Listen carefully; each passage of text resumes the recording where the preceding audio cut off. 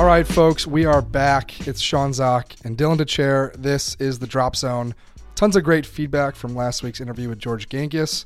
We hope to get just as in-depth and even a bit nerdy in our discussion today with Brandel Chamblee. Brandel. Nerdy but cool, Sean. Nerdy but cool. If you don't know Brandel, it's kind of wild, but he is an on-air analyst for the Golf Channel. He's got his own podcast over at Golf Channel with Jaime Diaz. Love both of those guys. We sat down with Brandel for 50 minutes at Pinehurst at the Top 100 Teachers Summit to talk about everything from his work with the Golf Channel on the air, live from at the majors, to his research about the golf swing, his own attempts to play competitively again. I think you will enjoy it.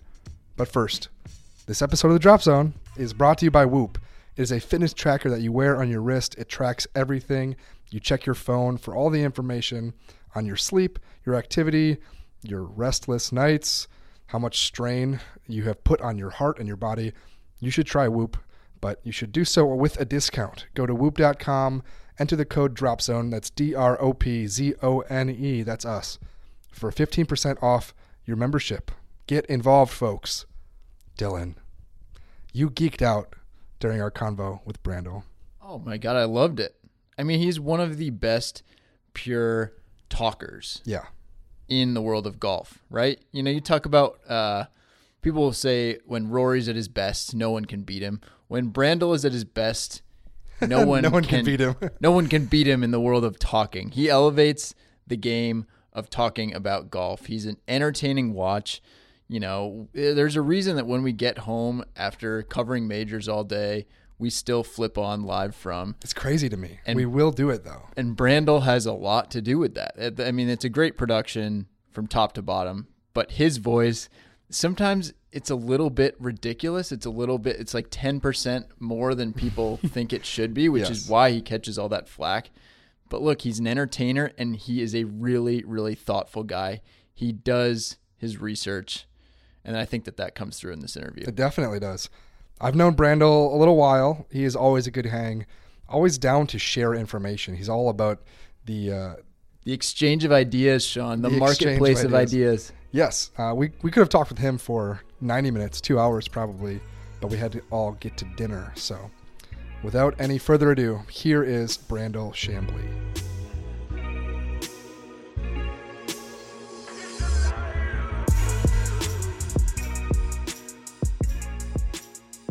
We are down here at Pinehurst with, I think, the only Brandel in golf that I know, Brandel Chamblee. Do you have another Brandel in your phone?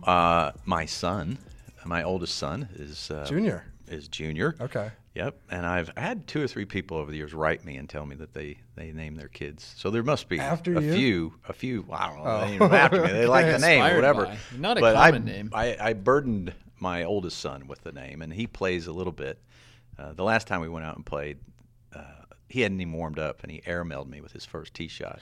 I've gotten a little longer since then. So I was going to say, wait a minute. I think I could take him right now, but I'm not sure. You've got some speed. We just got saw some back. We saw you out there tinkering around. Yeah, I've got some back. So, again, that's part of why I'm trying to play again, is I'm using myself as a guinea pig for all these ideas. But it's good to be one man, like a one-name person, right? Like all those actors and actresses and singers LeBron, and basketball, Kobe, Beyonce, Brandel. Yeah, I go by a lot of different names. Some of them are far more derogatory than others, but yeah, I get called a lot of different names. But I think you're also beloved in many ways for how you exist as a broadcaster, as an analyst on the broadcast. I think it can be polarizing at times. Some people with the last name Koepka don't like you.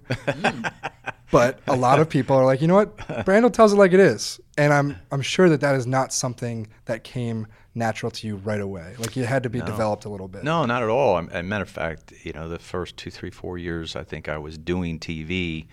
And I've talked to other people. I think most kind of get into TV and they don't really know what their voice is going to be. They don't know how to be themselves. It sounds ridiculous, right? How could you be anything else but yourself? Yeah. But you come into the business with an idea of those you love and how they sound and what they do, and you can't help it. It's a bit like when you get out on the tour, you look around, you want to swing like Watson or Tiger, and you want to sound like these different commentators and do like, it the way they do. Who would that be for you? Well, look, I grew up, and McCord is a great friend of mine, and I love his intellect and wit and reverence. But at the same time, I loved Bob Costas, and I loved Jim McKay, and so you start to listen to those, and you think, I love Jack Whitaker. So you listen to all those, and you think, well, I'm gonna do it that way, and it's not until you figure out, one, you can't be anybody else but yourself, but two, what that means. And for me, it meant I have a never-ending curiosity to know why things happen. So it's I love to dig, and then I get. I can't tell you how excited I am when I'm digging and I find stuff and it takes me to other places. And I think, I can't wait to share this with the audience. And by the time I arrive at it, it seems so self-evident to me that, and invariably people will take exception to it. Sure. But I generally try to think of all the exceptions to whatever it is I'm about to say and think, are they valid? And if they're, how could I refute them? What's the counter to those?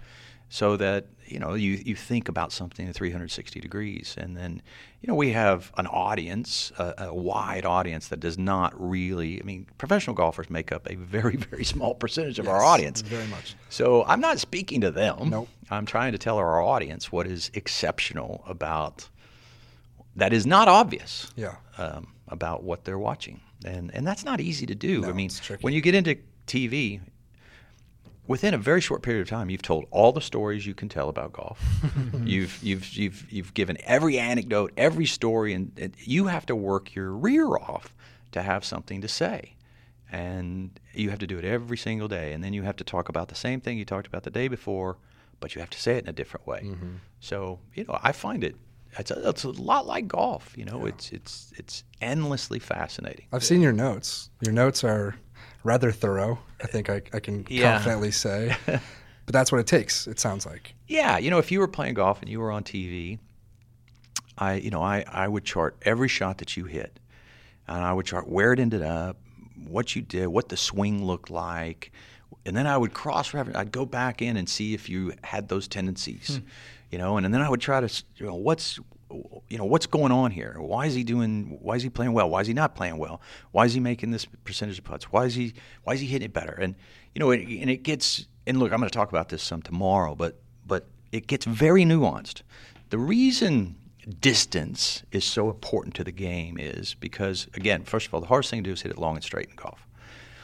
But if you can hit it 20 yards longer, it's not just that you have shorter shots into the green, obviously. It's that you have a higher trajectory coming into the green. You have more spin, which means you're more likely to be underneath the hole, which means that you're more likely to have a putt on a shot clock or a putting clock at 6 o'clock or 5 o'clock if you play a fade. If the three of us are out playing golf, and Dylan and Sean, you guys hit 18 approach shots at 9 o'clock on a putting clock. Okay. 10 feet from the hole at 9 o'clock. Yep. And y'all are both better than me at putting. Okay. Let's say you're both 10% better than me at putting. Yeah. If I hit 18 shots at 5 o'clock, I will kick y'all's ass. You think so? No, I don't think so. I know so. I will kick your ass because you make about 20 to 25% more putts, all things being equal, from 5 o'clock than you do from 9 o'clock. Okay. So that is why do fades win more golf tournaments than draws? And why does trajectory, why did Jack Nicklaus want trajectory? That's the more nuanced part of the game of golf. It's like people say you want to be pen high. Of course, you want to hit your numbers, but ideally you want to be beneath the hole, and you get far easier putts. The game just gets exponentially easier the longer you hit the golf ball. And that's one of the things Lucas and I are going to talk about tomorrow. So are you seeking your own power fade then? Is that part of this process? Yeah, absolutely. There are right ways and wrong ways to hit the ball further. Now, I will give science a lot of credit. I'll give science in golf a lot of credit. I think that they've caught on how to hit the ball farther. They've caught on. And, it's a combination of, not to get too much in the weeds here, but figuring out center of mass and center of pressure. Now they have 3D motion capture cameras, and they have force plates. Those two together give you a qualitative and a quantitative look at how you do it. So they're catching on. But what I have been saying forever is it's just not that complicated. You can have that if you want, because quantitative eyes want to put numbers to it. Yeah. But the fact is, if you generally speaking move off of the ball, get into your trail heel, and have a big turn and lift your lead heel, you're on your way. So the average tour player from 2007 to 2019, okay, now we've had an increase in technology, much better shafts, much better fit, and a better understanding of, people call it COR, but it's really CT measurement. They have a better understanding of CT measurement, better shafts, better athletes, taller athletes. Club head speed on the PGA Tour has increased by 1.6 miles an hour. Cameron Tringali last year increased his club head speed by 8.6 miles per hour. The most improved player, strokes gained, tee to green, strokes gained off of the tee, and strokes gained total all the way through on the PGA Tour. He did that doing exactly what I wrote that book about. Exactly. And he did it. He picked up almost 9 miles an hour like that. Did he read the book?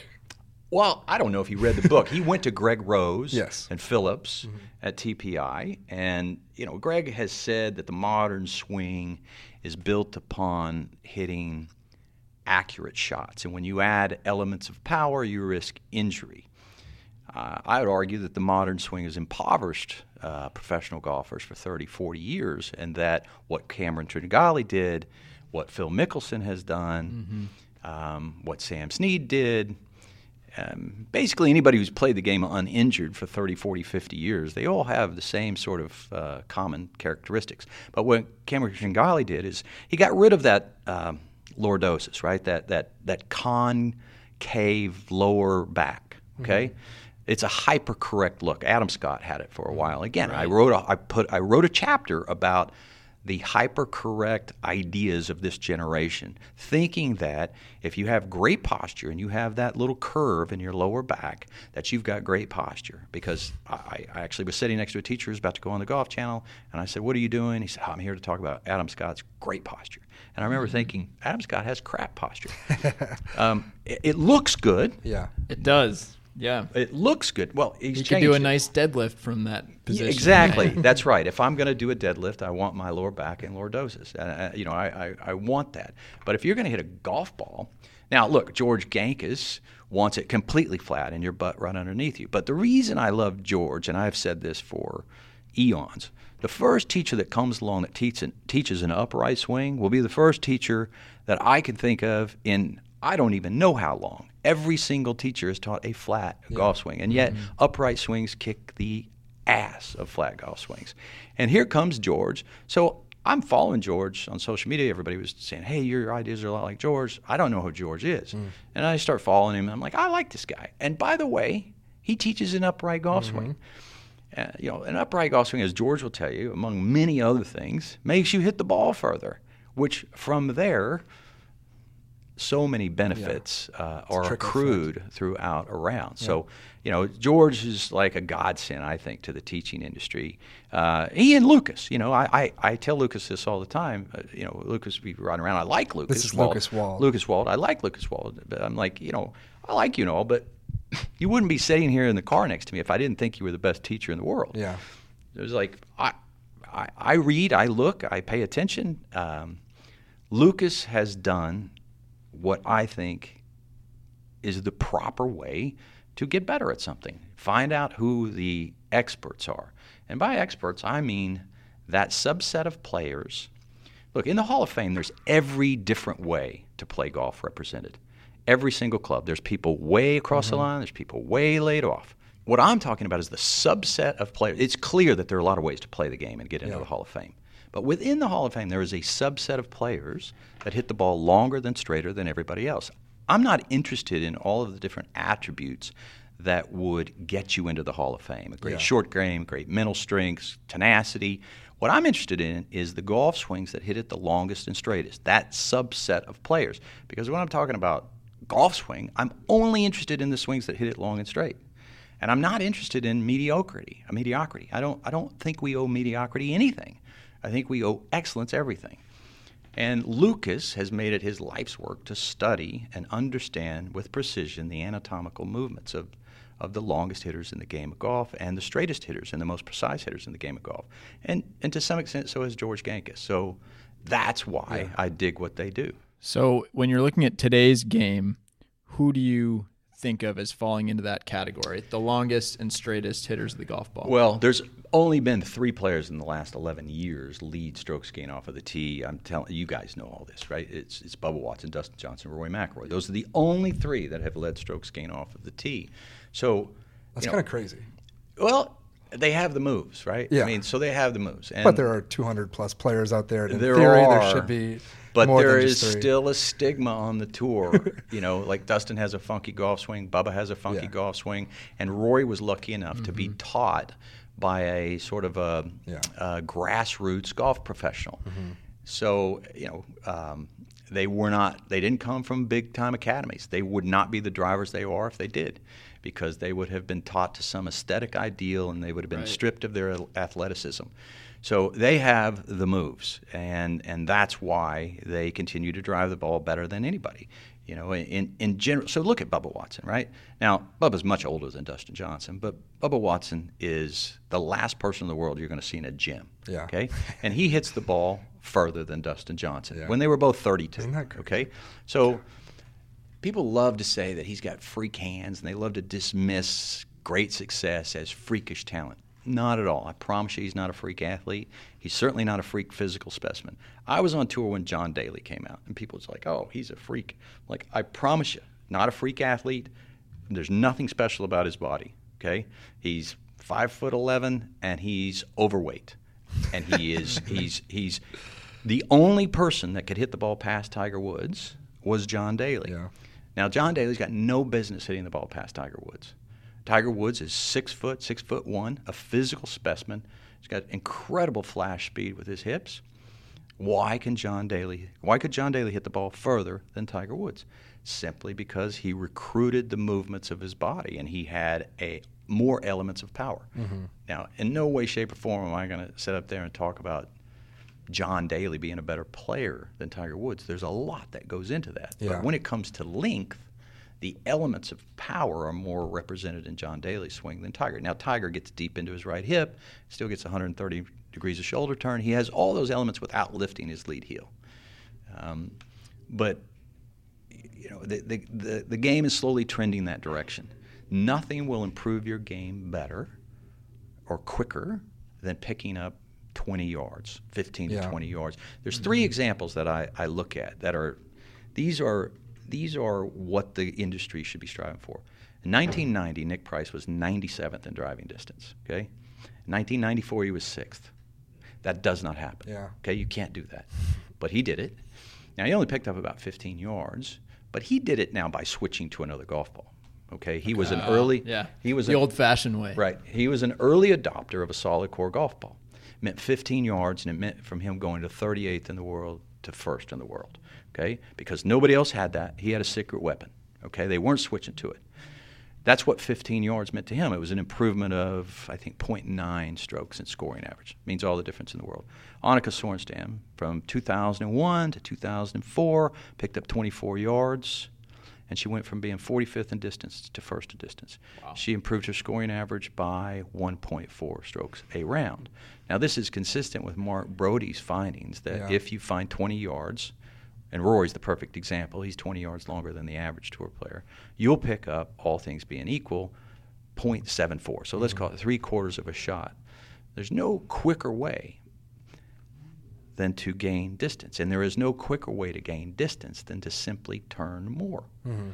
And that's what George teaches, and that's what Lucas teaches. We were just experiencing that ourselves on the range. That's with right. George. I saw you out there. Man. More turn, and that posture that you were talking about. Yeah. Both of us. Yeah. Sean could have done a great deadlift from his old posture, actually. It was so bad. Did you have that? I was right in front of Dylan. But now he's achieved enlightenment. He was hitting hooks on the range today, which is not a familiar thing. No. But what you're saying, though, are you seeing what you're saying? What you just described, are you seeing it within your game?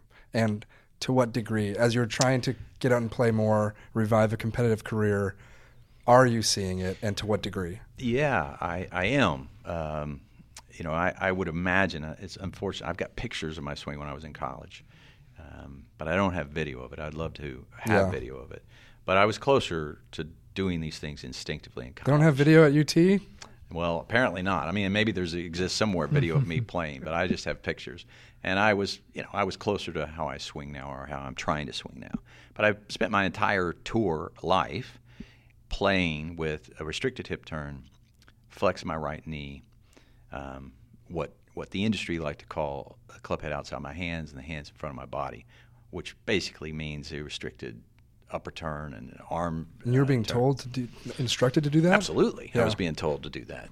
I wouldn't have done it of my own accord. I was being told to do that because that's what was on the cover of Golf Digest and the cover of Golf Magazine. Yeah. And it was the X factor, and it was keep us. We were not in positions of power. I'm not blaming you. And I'm not even faulting the teachers. Right? They certainly didn't have harm in their limited information at their disposal and their eyesight, right? They were making a judgment based upon ideas that they had read about, and they'd sit in a room and formulate it. Look, in Hogan's 5 lessons, he talks about the knee doesn't move. Okay, he talks about the right knee doesn't move. He even said at some point that was his secret. Mind you, Hogan threw around secrets like confetti at a wedding. Yeah, they're not secrets anymore, right? I could. Off the top of my head, I could just give you 4 what he called his secrets. Mm-hmm. So from that, the Harmons got the idea, and I'm guessing because Butch was an advocate of keeping the flex in the right knee, and that's why Tiger had the flex in the right knee. That's why Greg Norman had the flex in the right knee. Anyway, Hogan didn't do that. He didn't do that. Sam Snead didn't do that. None of them did that. None of them, and certainly not Ben Hogan. I got to show you this picture to you. I'll show it to you. Bring out a picture. I'm going to great show it for to you. podcasts. I know it's great for podcasts, but you guys are going to go wow, and this will be in our presentation. Lucas and I are going to do this presentation tomorrow, right? So here is. Everybody likes to call Lucas Wald a long drive specialist, right? But this is. I've got a picture of Ben Hogan in 1947. And Jamie Sedlowski at the top of their golf swing. Now, Jamie Sedlowski is pound for pound the longest hitter that I've ever seen. Okay, now that's Ben Hogan in 1947, and that's Jamie Sedlowski. It's a side-by-side view, face on. Everything. Now, Ben Hogan has straightened his right leg, his trail leg. Okay, he's brought the left knee in behind the ball. He's lifted the left heel, and the club is halfway down his 40 degrees past parallel. He won 7 times in 1947. This is the year that he discovered his secret. One of many. Now, he looks identical to Jamie Sedlowski. He does. Okay, identical. Now, this will be one of the pictures that we post tomorrow. But Jamie has the moves. Okay, Jamie has the moves. He had them until he got them coached out of him because all of a sudden he wanted to play golf, so he went to another teacher, and they made him start swinging slower. So he used to have a perfect 21-7 tempo, and all of a sudden now he's got 35-7. So Jamie, he's at Q School right now, I think. And he shot 11 over in the second stage and missed. All right. But you can see quite clearly that Hogan and Jamie Sedlowski, now neither of them had video. Well, I'm sorry, Hogan didn't have video. Jamie certainly did. But Jamie didn't have a teacher. He came to that intuitively, just as Hogan did. So that's what we want to do, right? Study what the best is. Study who hits it the furthest, who hits it the straightest, who hits it the most precise, and then try to come up with the most anatomically precise terms, and then train them. Lucas does a great job at doing a lot of research on how to train these movements. And people who master, let's say, a musical instrument, they do it very slowly at first, and they master it slowly before they pick up the speed and the tempo. So there's a definite training process that must be incorporated into. I was talking earlier to Chris Como, and he was saying, well, we've got to teach average players, and I said, look, that's right. I get that, okay?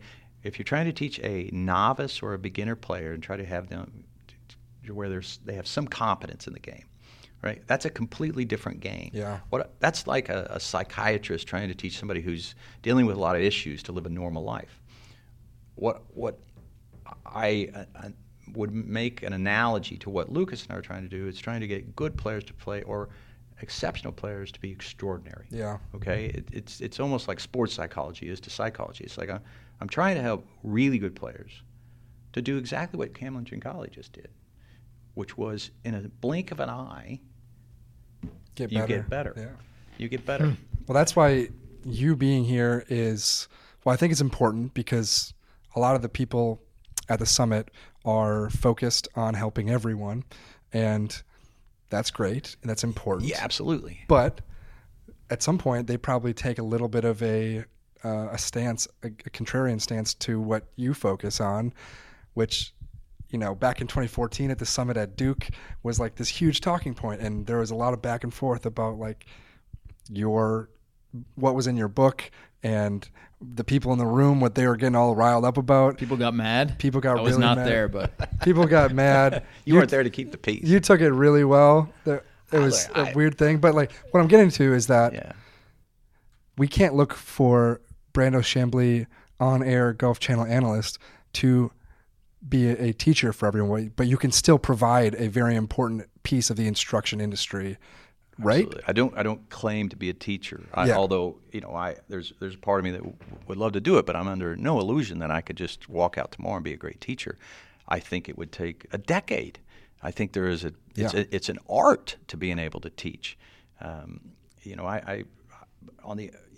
just had this conversation with Chris Como. I've had it numerous times. I get more than a few calls a year from tour players asking me to work with them. And in every single time, and in every single time I will say, I'm not a teacher. I'll talk theory with you. Yeah. I'll talk about the golf swing. I'll look at your golf swing and tell you. You've got no issue doing that. But if I was you, I would go find, I can recommend a few teachers. I can tell you some people that you can go sit down and talk with that can probably point you in the right direction. I can sit here and talk theory with you all day long and talk about what I would do if I were in your shoes. But I'm not a teacher. I don't even have the time to teach. I mean, it's when there was a couple of players that were sending me videos and asking me to help them, and I thought, first of all, this is a lot of pressure. I really do want to help you, but for me to do that, I would have to spend 2, 3, 4 days really grinding, looking at your stuff, going out and watching you hit golf balls, spending time with you. And it's like, I've got work to do. I'm busy. And it's like, I don't have the time to do that. You're all in. And again, great teachers are all in. And great teachers, I gave Bradley Hughes a lot of credit on the air last week because I started diving into watching Brendan Todd, and I watched his transformation. And Bradley Hughes was able to get him out of the full swing yips and win a golf tournament. Okay? Now, he did it with the exact opposite thoughts as Mark Blackburn gave Ches Reavie. I just saw Ches Reavie. I was talking to him about, how are you hitting them so straight? What's going on? And he was like, well, Mark got me more shut coming down. I was open. I was more shut in the delivery spot. So now I can just turn and rotate and I hit this beautiful draw. Well, you go to Brandon Todd, who was being taught to be more shut in the delivery process, right? It's a common thing these days to be more shut and rotate. He couldn't do it. He'd stand up, get steep, and miss it way to the right. So Bradley Hughes taught him, he said, listen, be more open, fill the cup, and all of a sudden he should slam the door. Two completely different thoughts, but they both transformed players. Now that's teaching, because you can't teach every player the same. Like the ideas I'm going to present tomorrow with Lucas, these are optimal moves amongst the elite of the elite. Okay, that's what they are. But to be able to teach, you got to be able to teach. I mean, why does someone shank? Why does someone hit it fat? Why does someone hit it thin? There's incredible nuance to the golf swing. That's what Lucas does for a living. That's not what I do for a living. All right, Sean, I think that is a good chance to take a break to tell the people about Whoop, because today's episode is brought to you by Whoop, the fitness tracker that is changing the game. Now, Sean, I've got a little bit of a sweet tooth. I like to dabble in the desserts. There's few things I love more than a post-dinner chocolate chip cookie. But I've learned some things after some weeks now with my Whoop, and one of those things is that just how much and when you eat and drink, it really affects my sleep, my recovery. Yeah. So I've been learning, hey, maybe eat that dinner a little bit earlier in the evening, maybe skip that nightcap cocktail if I've got something going on the next morning. And I'm just scratching the surface on all these insights, Sean, from my Whoop. But I can say I'm loving it. I'm getting a lot on a daily basis, and I'm excited that we can share with our listeners a discount code to get a band of their own. So I want the people to head over to whoop.com, that's WHOOP.com, and use the code DROPZONE, that is DROPZONE, to get the Whoop Strap 3.0 for free and get 15% off your membership. Get involved. Unlock that performance, Sean, and start optimizing. Back to Brandel. So one of the things you're touching on here is your relationships with players, which obviously gets you a lot of attention. But like you were saying earlier, PGA Tour players aren't your audience. That's not who you're existing to serve. On our side, Michael Bamberger always reminds us of this.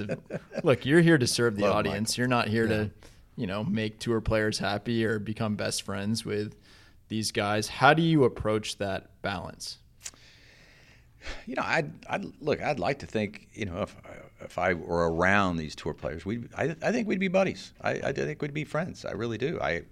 If Brooks were sitting across from me, I think, I think we could get along fine.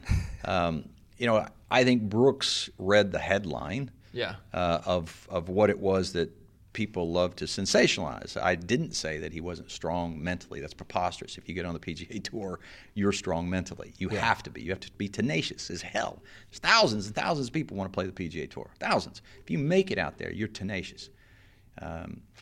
What I said was, when asked if he had the strongest mind in the game of golf, that I wasn't willing to cede that ground to him yet, based upon the 3 majors he'd won, because I thought that they were on pretty soft golf courses from a driving standpoint. They were more about who could lift the most weight than who could work out 10 moves in advance in a chess game. And I said, I'm gonna wait and see. But what got written was Brandel says Brooks Koepka isn't mentally tough. And Brooks in the media center said, I got pissed when I don't even think he said my name. Maybe he did. But he was like, I got pissed when he said I wasn't mentally tough. And I was like, well, whatever floats your boat. I mean, if it helps motivate you, it helps motivate you. It seemed to, yeah. But that's not quite what I said. And then his father, I guess, got upset at me because both Brooks and Chase were playing in the New Orleans event. Yeah, and beautiful. And it's a team event. And they were in the top 2 or 3. They were a couple back. Because Brooks was balling out. Right. Brooks is Brooks. He's a phenomenal player. And it's not that Chase isn't a good player, but in no way, shape, or form should another tour player be able to decide who gets on the PGA Tour. Yeah. Mm-hmm. So if they win a team event, to what extent is that representative of Chase's talent? Mm-hmm. And he would be, in essence, taking a spot from somebody on the PGA Tour when he gained that spot at least half as much by the talent of Brooks Koepka. And it's not just Chase. No. It's anybody who's in that spot. The Yes. tour should not allow a tour player to pick a non-tour player. And if they do pick a non-tour player, that non-tour player, you cannot give them PGA Tour credentials. No. It is no way equitable. And immediately Why his is that father, so hard to Right, it's not hard to agree figure with? out. And he sent me a message saying, well, you never say anything about Davis Love's son, Drew, playing in all these events. And I said, well, I'm sorry, you've got a completely different issue there. Right. It's like if a sponsor wants to exempt Drew Love into every event, good for him. And if Drew wins, he's entitled to a tour card. That is different from a team event. Mm-hmm. It's like I'm not upset that Chase got into the event. Yeah. I'm upset at the idea that he could gain a full tour exemption if they win a team event. So that's why he's on Twitter taking a shot. Meanwhile, I think poor Drew Love has taken enough heat. That guy, right. Well, right. And he's a fabulous guy, he's right? a lightning rod for right. every sponsor's exemption gripe. It just goes straight to Drew Love. How about we just did our anonymous Tour Pro survey, which hopefully you got a chance to check out. But I think one of the questions was, do you know more about the golf swing than Brandel? But I think that the majority said that you know more. So there is that, because I know people come at you all the time for whatever reason, maybe because you are willing to put your ideas out there more so than other people in the golf media. You've occupied this space he that has is to like as well. Like it's part of his job. It to is do your so. job. Yeah, but other people have that job too. Yeah. And don't attract as much attention. this isn't really even a question. It's just a roundabout way of getting into saying, do you have the sense that you are a lightning rod and you're an easy person for people to, pick on as a take Smith? Yeah. I mean, I think people are, again, I've said this before, but people are very uncomfortable with answering the question as to why something happened. Mm-hmm. They're very comfortable with you telling them what the score was, who won by how much, how far somebody hit it, how many fairways they hit, how many greens they hit. People love that. They fall in love with that. Well, he hit it, of course he won. He hit 52 greens and he had 105 putts. Yep. But when you start to tell somebody why somebody hit 52 greens and not 42 and not 62, and why they had 105 putts and not 125, they're like, well, who the hell are you to tell us? And how do you know? It's hard to figure out. It's hard to figure out. You've got part of it. Right. It's very hard to figure out. You know what? I mean, if you want to be good at something, you work at it. And it's like, I want to know the answers to why. I'm not saying, they're irrefutable. As a matter of fact, when I talk tomorrow, I'm going to say none of us are free from contradiction. None of the ideas presented at this seminar are free from contradiction. They can all be contradicted, every single one of them. But contradiction is fun. It's like, if you don't think my numbers are right, if I'm wrong and you know me to be, please tell me. I'd like to know. But if you have an idea or an opinion to the contrary, I'd like to hear that idea. I'd like to argue with you. And so that is it. I sit in a spot where I have to answer the question why every 2-3 minutes. And I think the better you answer the question, the more pissed off people get. It seems like the more pissed off tour pros get. Yeah. And that's they're fine. not used to. They're used to being kind of treated with kid gloves, I think. Are there any instances that stick out where you said something or took a stance and then regretted it? Yeah, I mean, of course. The whole incident with Tiger Woods back in 2013, I could have handled that. I think I could have. Golf Magazine was at the forefront of that. They were. We're at the root of a bunch of these issues. Yeah. It was. It was. I was controversialized, and I became the subject of that debate more than what was at issue. Mm-hmm. And if I had handled it in a better way, a more tactful way, then the issue would have been more at debate and not me. And that's, look, TV is a lot like golf. You make mistakes, you make bogeys, you get it right sometimes, you get it wrong sometimes. And I've made what I've learned is everybody has a mom or a dad or a brother or sister watching them. And so when you're about to say something, is it right? Is it appropriate? I'll give you an example. There was Spencer Levine. You guys know who Spencer Levine is? Sure. He's a very talented, hot-headed, sort of irreverent type of player. And he was smoking and throwing fits and throwing clubs and when he was playing. And look, I sympathize with temper tantrums on the golf course. I promise you could find video. It doesn't exist, I don't think. But if you produce video of me throwing a temper tantrum, I'd go, yeah, I've lost my mind playing golf many times. I think it was Bobby Jones who said, I'll forgive any behavior of a man when he's got a golf club in his hand. Okay, and that's a great line. So I see Spencer doing this, and it makes me chuckle, right? I think it's funny. Now, I get it's not the greatest example for kids. I get that.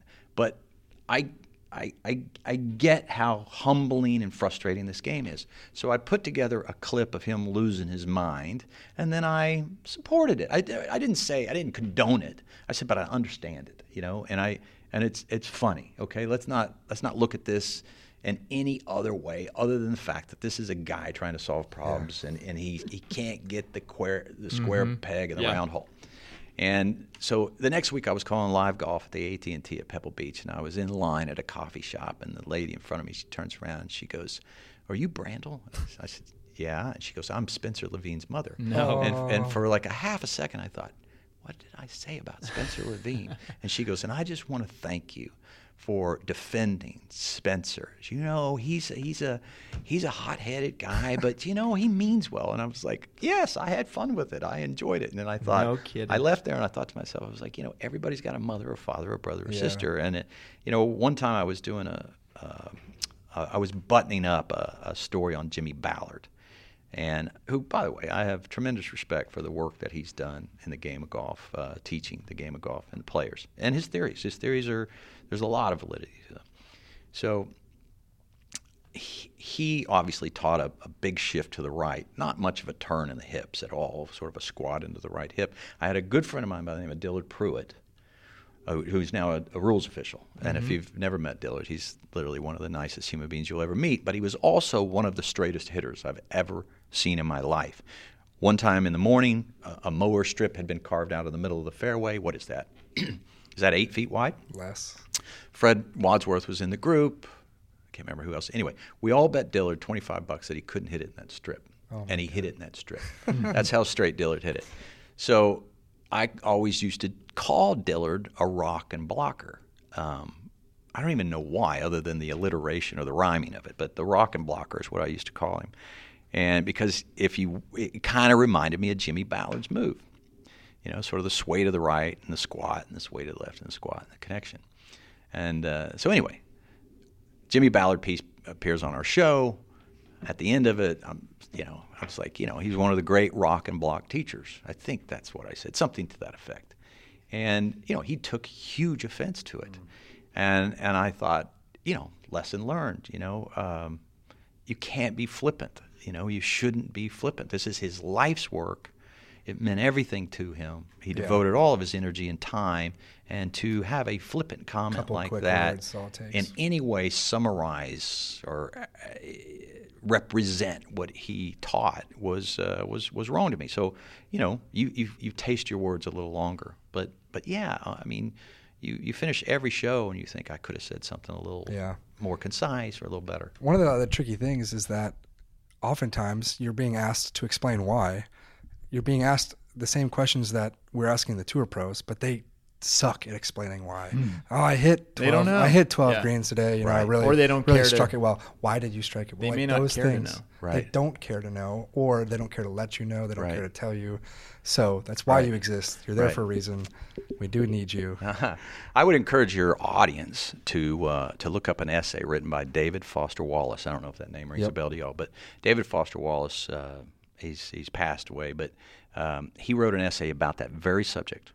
He wrote an essay about Tracy Austin's autobiography and why athletes are terrible at describing what it is they just did. He's also written beautiful essays about Roger Federer that I think is maybe the best essay about Federer ever written. But he describes what it takes mentally to play a sport and how that doesn't serve you well when you need to be more introspective. And look it up, read it, and you'll go, oh, now I get it. Now I get why these guys are such great athletes. Yeah. Okay? Because their head is not cluttered with extraneous thoughts. Yeah. They really are in the moment. Yeah. They really are thinking about one shot at a time. He wrote an essay about Michael Joyce, who is this, middling tennis pro, and he described him as staring at the air in front of his face, which I always really stuck with me. That's so good. That's his friend, right? That was one of his friends. And he was like, I think they became friends. And Michael Joyce then became a tennis pro. But part of the gist of the essay was, here's this guy who's in the top 100 in the world at this one thing, and yet he is still so far away from Roger Federer at that thing. That's right. So it was just, getting into the levels, which in golf may not exist quite as often. I think in golf, the 200 ranked player in the world will beat the number 1 ranked player in the world far more often than in tennis. Absolutely. But probably not over the course of a season. I guess you just need to stretch it out further. But there's a beautiful book written again about that very issue in the last year or 2 years. I've forgotten the name of the mathematician who wrote the book, but in essence, he did the disparity between the best, the average, and the worst of every single sport. And in every single sport, it's 20 and upwards of 40% between the best and the worst. And in golf, what would you guess it is? The best and the average and the best and the worst. Between the very best on the PGA Tour and the average tour player is 3%. Between the very best and the worst is 7%. No other sport comes close to being that condensed. Wow. And so therein lies the difficulty. If you think that you can predict the winner of a golf tournament, you've lost your mind. We've tried. Many times. And we're every Wednesday night on our live frums, we're like, who's going to win? and can tell you it's an interesting way to talk about the tournament that's about to happen. But yeah, beyond exactly. that, it's you got to do it, right? You got to say who you think is going to win. And I always said, because when we first started doing it, David Duval and Frank, they're loath to make a pick, right? Yeah. They're loath, and we're going to look like idiots. And I was like, listen, nobody will remember if you get it wrong, right? Because everybody gets it wrong. Yeah, there's 156 guys, but every now and then you'll get one right, and then everybody will remember. Well, this year, David Duval, he guessed the first two. Wow.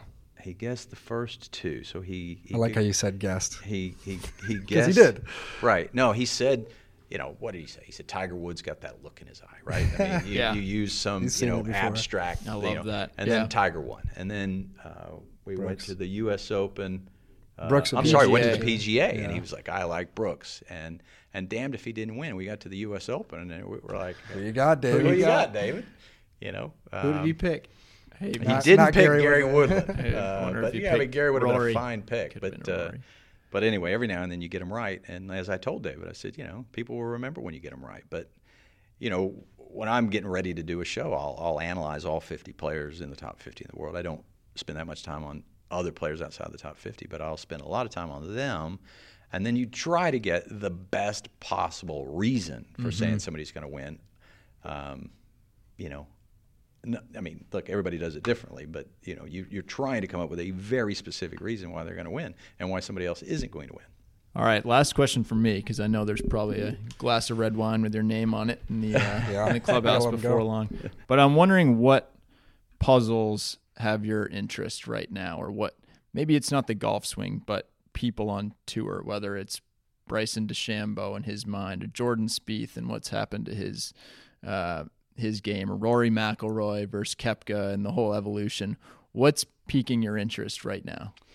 Well, it's a great question. I love that. Outside of golf, the political world I love to dive into. Bring it on. I spend far too much time. We are in the South right diving into that rabbit hole. So I love studying that. But in the golf world, I'm constantly asked, will Jordan Spieth come back? What happened to Jordan Spieth? So you dive into that world, and look, his teacher probably gets upset with us, but we have reached out to Cameron McCormick. They're not always willing to sort of tell us everything they're working on, so you kind of have to connect the dots on your own. But it's how Phil picked up the yardage, and why it didn't help him to the extent that it helped Cameron Tringali, right? So how Cameron Tringali picked up the yardage, how Rory can be a better wedge player, why he struggles with his wedge game. I look at the ladies tour, and I'm still trying to make sense of why Michelle Wie would have changed her golf swing to the extent that she changed it. What happened to Yanni Sen? What happened to Lydia Ko? Why isn't Nelly Korda and Jessica Korda? Why aren't they dominating? Will they dominate? Should they dominate? Are they going to dominate? Nelly's looking closer to dominance than ever. Yeah, absolutely. Only Jin Young Ko hits more greens than she does, and it's like Nelly needs to figure out how to putt, and if she, but again, their stats are not quite great enough, so putts per green is not always an accurate representation, or rarely a representation.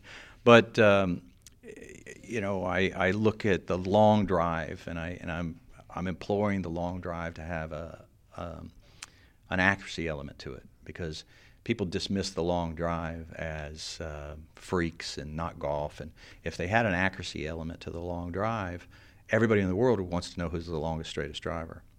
And if they had a disparity aspect to the long drive, you would end up with some really cool move that is different from the longest move. Interesting. Come on, Golf Channel. And I'd add that layer. I'd be all over that. I like trying to dig up how Molinari turned his short game around. So that's why I went to see Ridyard. What is really curious to me is that Kyle Berkshaw won the long drive this year, and Chloe won the ladies long drive. They both used the exact same shaft. Okay, no difference in CPM, exact same shaft. So that's a shaft made, it's a Patterson shaft.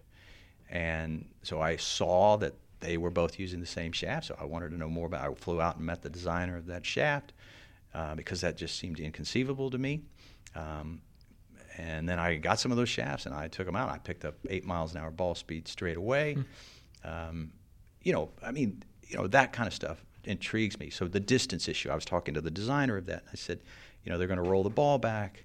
I think they're going to roll the ball back. And he goes, listen, if they roll the ball back, we will solve those problems in a week. Whatever loss there is, we will solve. He goes, I make a club right now that conforms to the CT standards that you can swing 95 miles an hour that will hit a ball 300 yards. And I said, he goes, it's got a computer chip in it.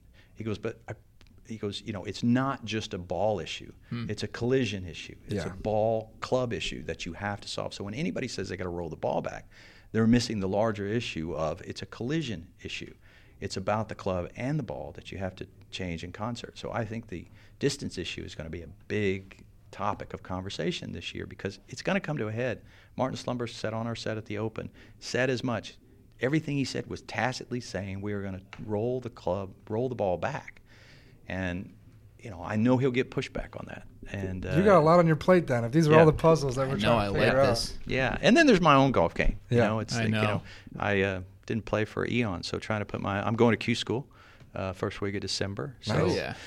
So, I'm testing it pretty much every day. It's at Scottsdale TPC Champions course, and that's a tough Q school. They only have like 5 spots or something. So I'm playing the Pebble Beach Invitational week after next, and then I'm going to Q school. So I'm practicing my rear off. Well, good luck. One more for me. Let's go. This is the way to do it. You say you have one more, and then actually you have multiple more. Who's the best PGA Tour player in the world, and how many? If this was the Oscars, how many nominees would there be? How many people are there that are capable of holding that title? Well, there's Rory, there's Tiger, there's Brooks, and that's it right now. Justin Thomas would be in that conversation. See?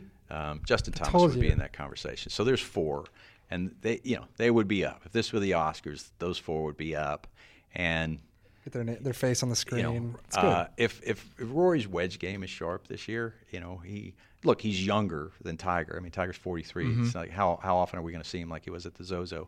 I don't know, but I still maintain Rory's probably got the best overall golf swing in the game. I always say Tiger's is, but Tiger's is with everything but the driver. Tiger's driver swing's not as good as his iron swing. But I'll tell you, last week Bermuda was on, okay, and I walk into our set and I said, look, Bermuda's on. Nobody's going to be watching, but here's what I want you to do. I want you to tape and cut off every single putting stroke of Denny McCarthy, okay? Every single one of them. I said, Canadian Tour legend, Denny McCarthy. Denny McCarthy has a cult following in the world of golf for his ability to putt. Everybody in the news, nobody even knows who he is. And I'm like, I'm just telling you, he's the best putter in the world. Like, Jordan Spieth had an epic year last year on the greens. Yeah. Only one person beat him, and that was Denny McCarthy, who the year before was the premier putter on the Korn Ferry Tour. He's only played a few events so far this year. He's already first, second, or third in strokes gained putting, and he's got the most beautiful putting stroke. And I tried to find it everywhere I could on YouTube. You couldn't really find it, so I'm watching Bermuda just to see his putting stroke. And then I look at it, and it reminds me of Horton Smith's putting stroke, which is the best putting stroke in the world ever. It's Sam Snead of Golf Swing's putting stroke. And then, that's putting, the best chipper is Ben On. So I want them to cut off all of Ben On's chipping. So it's like, who chips like Ben On? And then there's Brett Rumford out of the bunkers. So it's like, what does Brett do? So, you go try to find the best and figure out what the hell they do. And these are the other awards. Yeah, when I think best, I always think Brett Rumford. That's Brett Rumford. You watch Brett chip. You go to his Instagram account. You watch him chip. You watch him hit bunker shots. And I actually asked Rory this. I said, I did an interview with Rory this year somewhere. We did a clinic. And I said, take me through the bag. Exclude yourself. Who is the best at every individual aspect of the game? When we got to bunker play, I thought he was going to say Luke Donald. Oh, no. And because that would have probably been my guess. And he goes, well, I'm going to go a little off the radar and just say Brett Rumford. And he is the best bunker player. And so, I went online and I started following. I was like, oh, yes, he's unbelievably good. And, with chipping, he said he liked Phil Mickelson because Phil keeps it pretty simple. But Molinari's really turned his chipping around thanks to work with James Ridyard. So I flew over and met with James just to talk to him and find out what the hell you did. So, it'll be somebody else in a month. Somebody else will be on, and you go try to find out what they did. And, because I'll have a show to do, and I want to share it with our audience. And y'all want to write about it. I love it. Love it. Well, thank you for joining us. Good luck at Q School. Thanks. Appreciate everything you're doing. Nice joining you guys. We love you. Yeah, I appreciate that, Sean. Thanks, Dylan. I appreciate it. And what's the gist? I mean, did you hit some good shots with George Gankas? I mean, was a lot of pressure on you to hit golf balls in front of the fully converted to the Church of Gankas. Nice. Yeah, so range session. I'm going to be working on my turn to turn. Right? Yeah. Big turn. More turn everywhere. Right? How about you? Yeah, I mean, I got more to work on. I mean, I've got some hip rotation. I've got no more cupping of the wrist and the backswing, extension throughout the backswing. Nice. There's a lot going on. Nice. And it's too bad this is a podcast because the world can't see your beard. It's the greatest beard. If there were a museum for the greatest beards, beard in golf. I was hoping we wouldn't get to this. There'd be a statue of you in the front with that. I'm going to send this to my mother. Right? She needs to appreciate your new voicemail. I mean, the bent grass at Augusta is not cut like that. That's good stuff. Oh, man. All right. Well, thank you, Brandel. I enjoyed it, fellas. All right. Major thanks to Brandel Chambly, one of the best analysts in golf, perhaps the best analyst in golf. You can find him year-round providing that analysis for the Golf Channel. Next up, I imagine we'll see him at the President's Cup down in Australia. That's not too far out from right now. That's it for the Drop Zone today. We'll be back here next week with another interview, this time with Chris Como. See you then.